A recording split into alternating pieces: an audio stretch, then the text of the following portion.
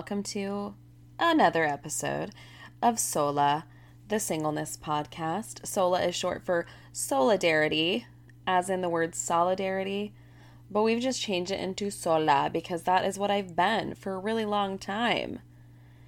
I started this podcast in 2017 because I wanted people to know that when you're alone, you're not really alone. And so here we are. 2022, nearly 5 years later since I started that. And let me just tell you all a secret. If you've been listening for a long time, this is not a secret to you.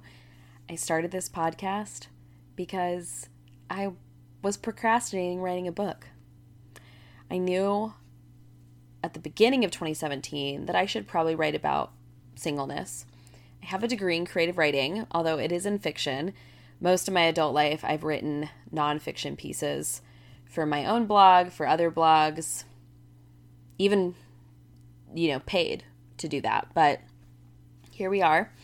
And I just recently got published. It has been such a journey. My book is called Single Just Because, A Pilgrimage into Holy Aloneness. It is this beautiful, bright orange book, and it shares my story.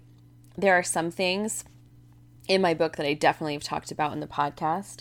But the thing about it that's really interesting to me is at the end of the day, these things are two wildly different mediums. And in the podcast, there's a way that I get to just share a lot more of who I am. Whereas in the book, it is a collection of stories. Either way, those of you who've been listening all this time, run, don't walk to Amazon right now or wherever you could get your books, wherever you would normally get your books, and buy a copy for yourself. And then you will truly know more than you ever wanted to know about Bridget G. But also, if you've been listening for a long time and you don't follow me on Instagram, if you have Instagram, I am at the Bridget G, and I'll just put it in the show notes so that you know how to spell it.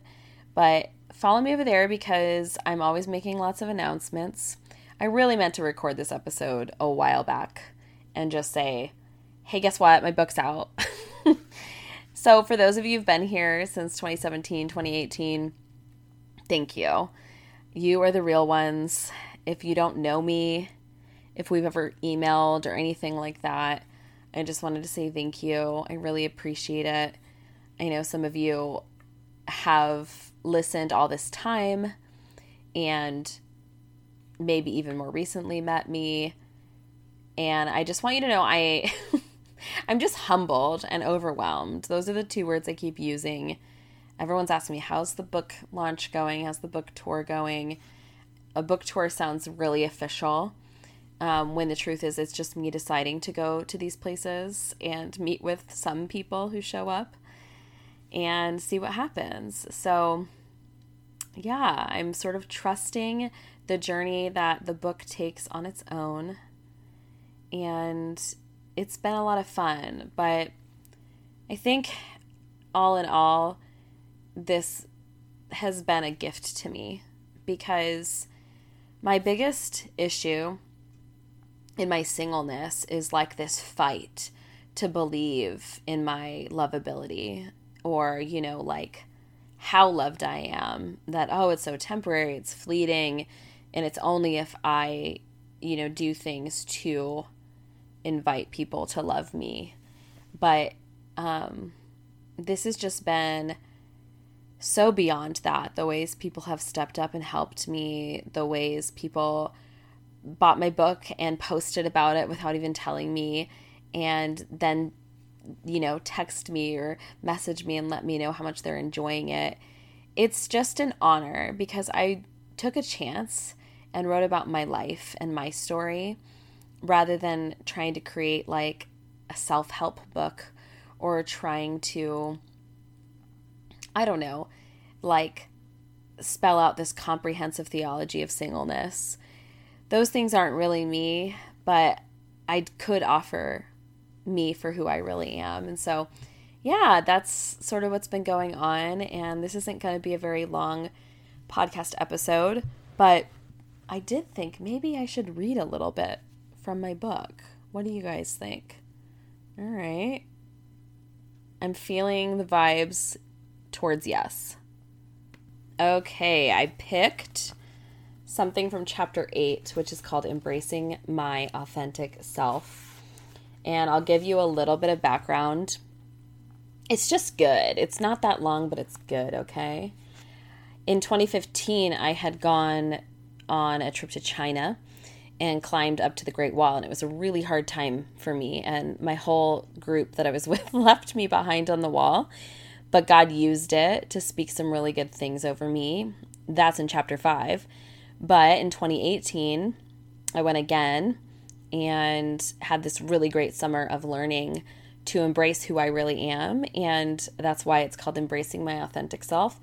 I talk a little bit about the Enneagram in that one, which we have had episodes about. And yeah, this is the last part of Embracing My Authentic Self. And I'll also read the pilgrimage moment, which at the end of every content chapter, which is chapters 1 through 11, there is a pilgrimage moment. And although in chapter 2, it's kind of smack dab in the middle of the chapter, but the pilgrimage moments are meant to be pauses for you in the book. One of my friends, she texted me today and said, "Oh yeah, your book was really good."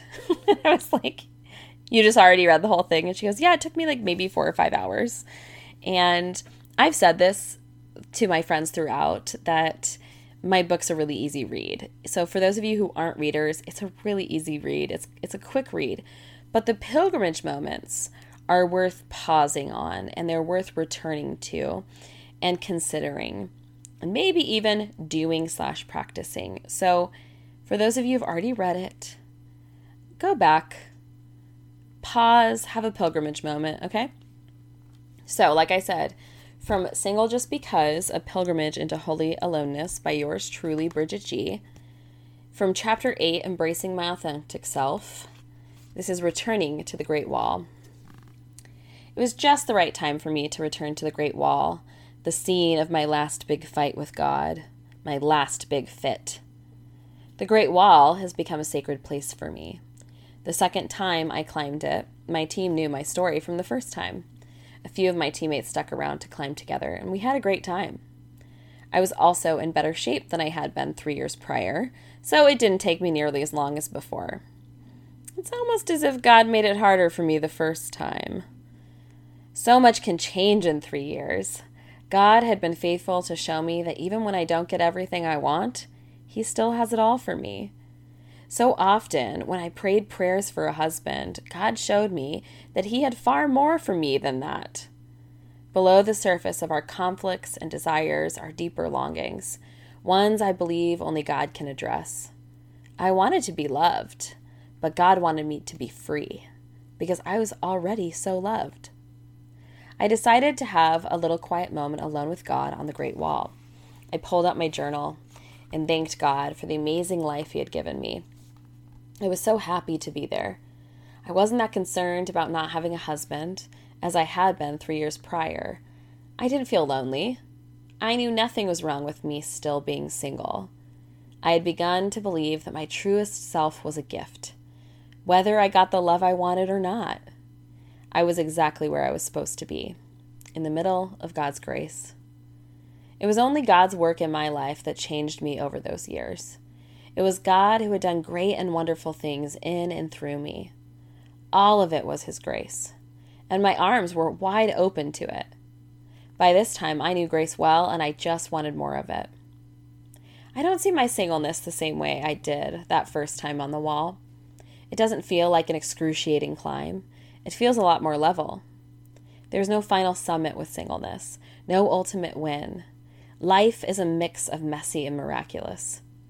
Being single gives you this great opportunity to recognize who you really are, undistracted, warts and all. When you do that good and hard work of being human, all your relationships will benefit. You don't have to use the Enneagram to do it, but the content of the Enneagram helped me look at myself and my friends in a new light. So here's the pilgrimage moment. Take a hike. I've had so many moments alone with God on mountainsides and mountaintops. Some of them were intentional on my part, and some of them were not. No matter. It was in these spaces that I was able to see myself for who I really am, God's. I was privileged to return to the Great Wall and rewrite that experience, so to speak. I have to have a living metaphor for God's provision and grace in my life. You can have these moments too. You've got to go be alone with your Creator. You've got to remember who the divine is, who you are, and renew your covenant together. And it has to happen regularly because the problems of life will always be waiting at home for you. Do it in your own creative ways. Do you need to go on a trip you never would have otherwise? Do you need to take your Sabbath seriously and get unplugged for the day? Do you need to return to a place and let God rewrite its meaning to show Himself to you more clearly? What are some mountainsides you can visit in the near future to steal away for a moment with God? A hike or a walk are simple choices to make. Even though so many of my mountainside moments with God have been while on the job, activities for fun and tourism with students, God claimed them as spiritual moments between us. You may need to hear different things about your singleness in your alone places with God. If you don't make intentional space to hear from Him, God may force you up on mountainsides by His mercy anyway. That's just a really good one for a lot of reasons. It captures a lot of the themes of what I talk about in the whole book.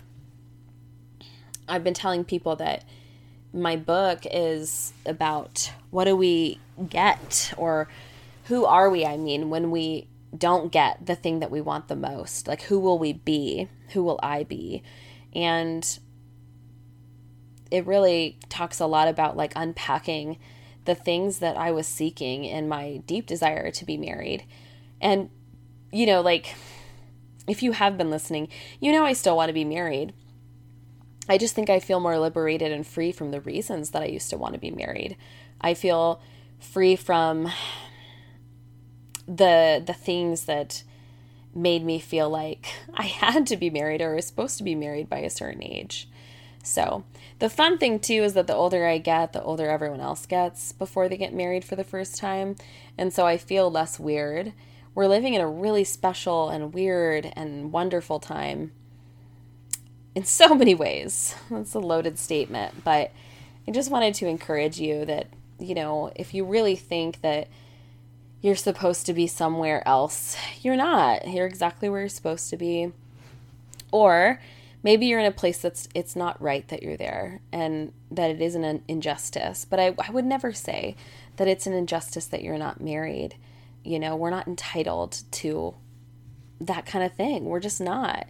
And so how do you live your life even if you're not entitled to a certain experience, or if you're not getting to go through something or have something that you totally deserve to have? It's complicated, I know, because so much of what we're taught in church culture, sorry if you hear me rustling around, I'm sitting on the ground in my bedroom and my leg's falling asleep. But yeah, I just think so much of the theology that we're taught is like,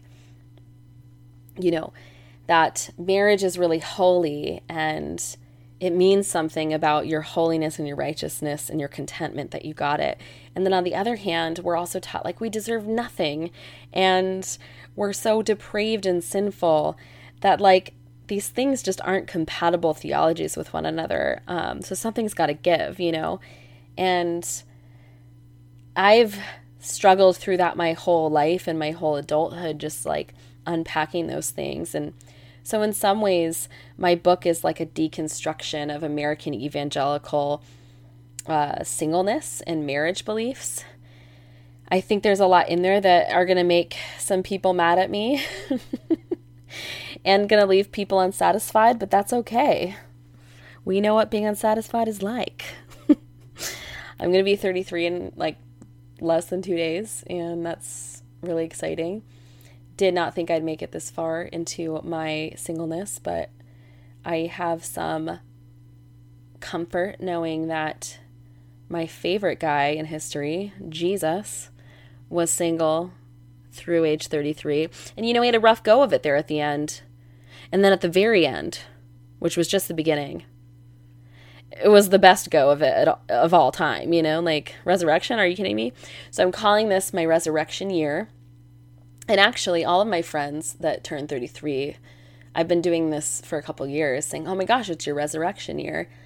And luckily, we don't have to get nailed to a cross. That's nice. I appreciate that about this whole thing I believe in. But I've been praying that over myself and my friends who've turned 33 this year, that it would be a resurrection year, that we'd feel life where there is death, and that where there would be hope where we felt hopeless, where, there would just be resurrection.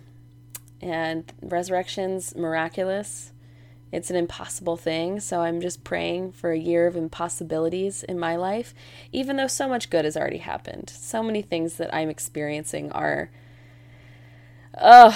unbelievable, to be honest. So, that's what I have to offer you today for this short little podcast. I'm going to post it before I can think that I need to, try again, but I was trying to do it in one go.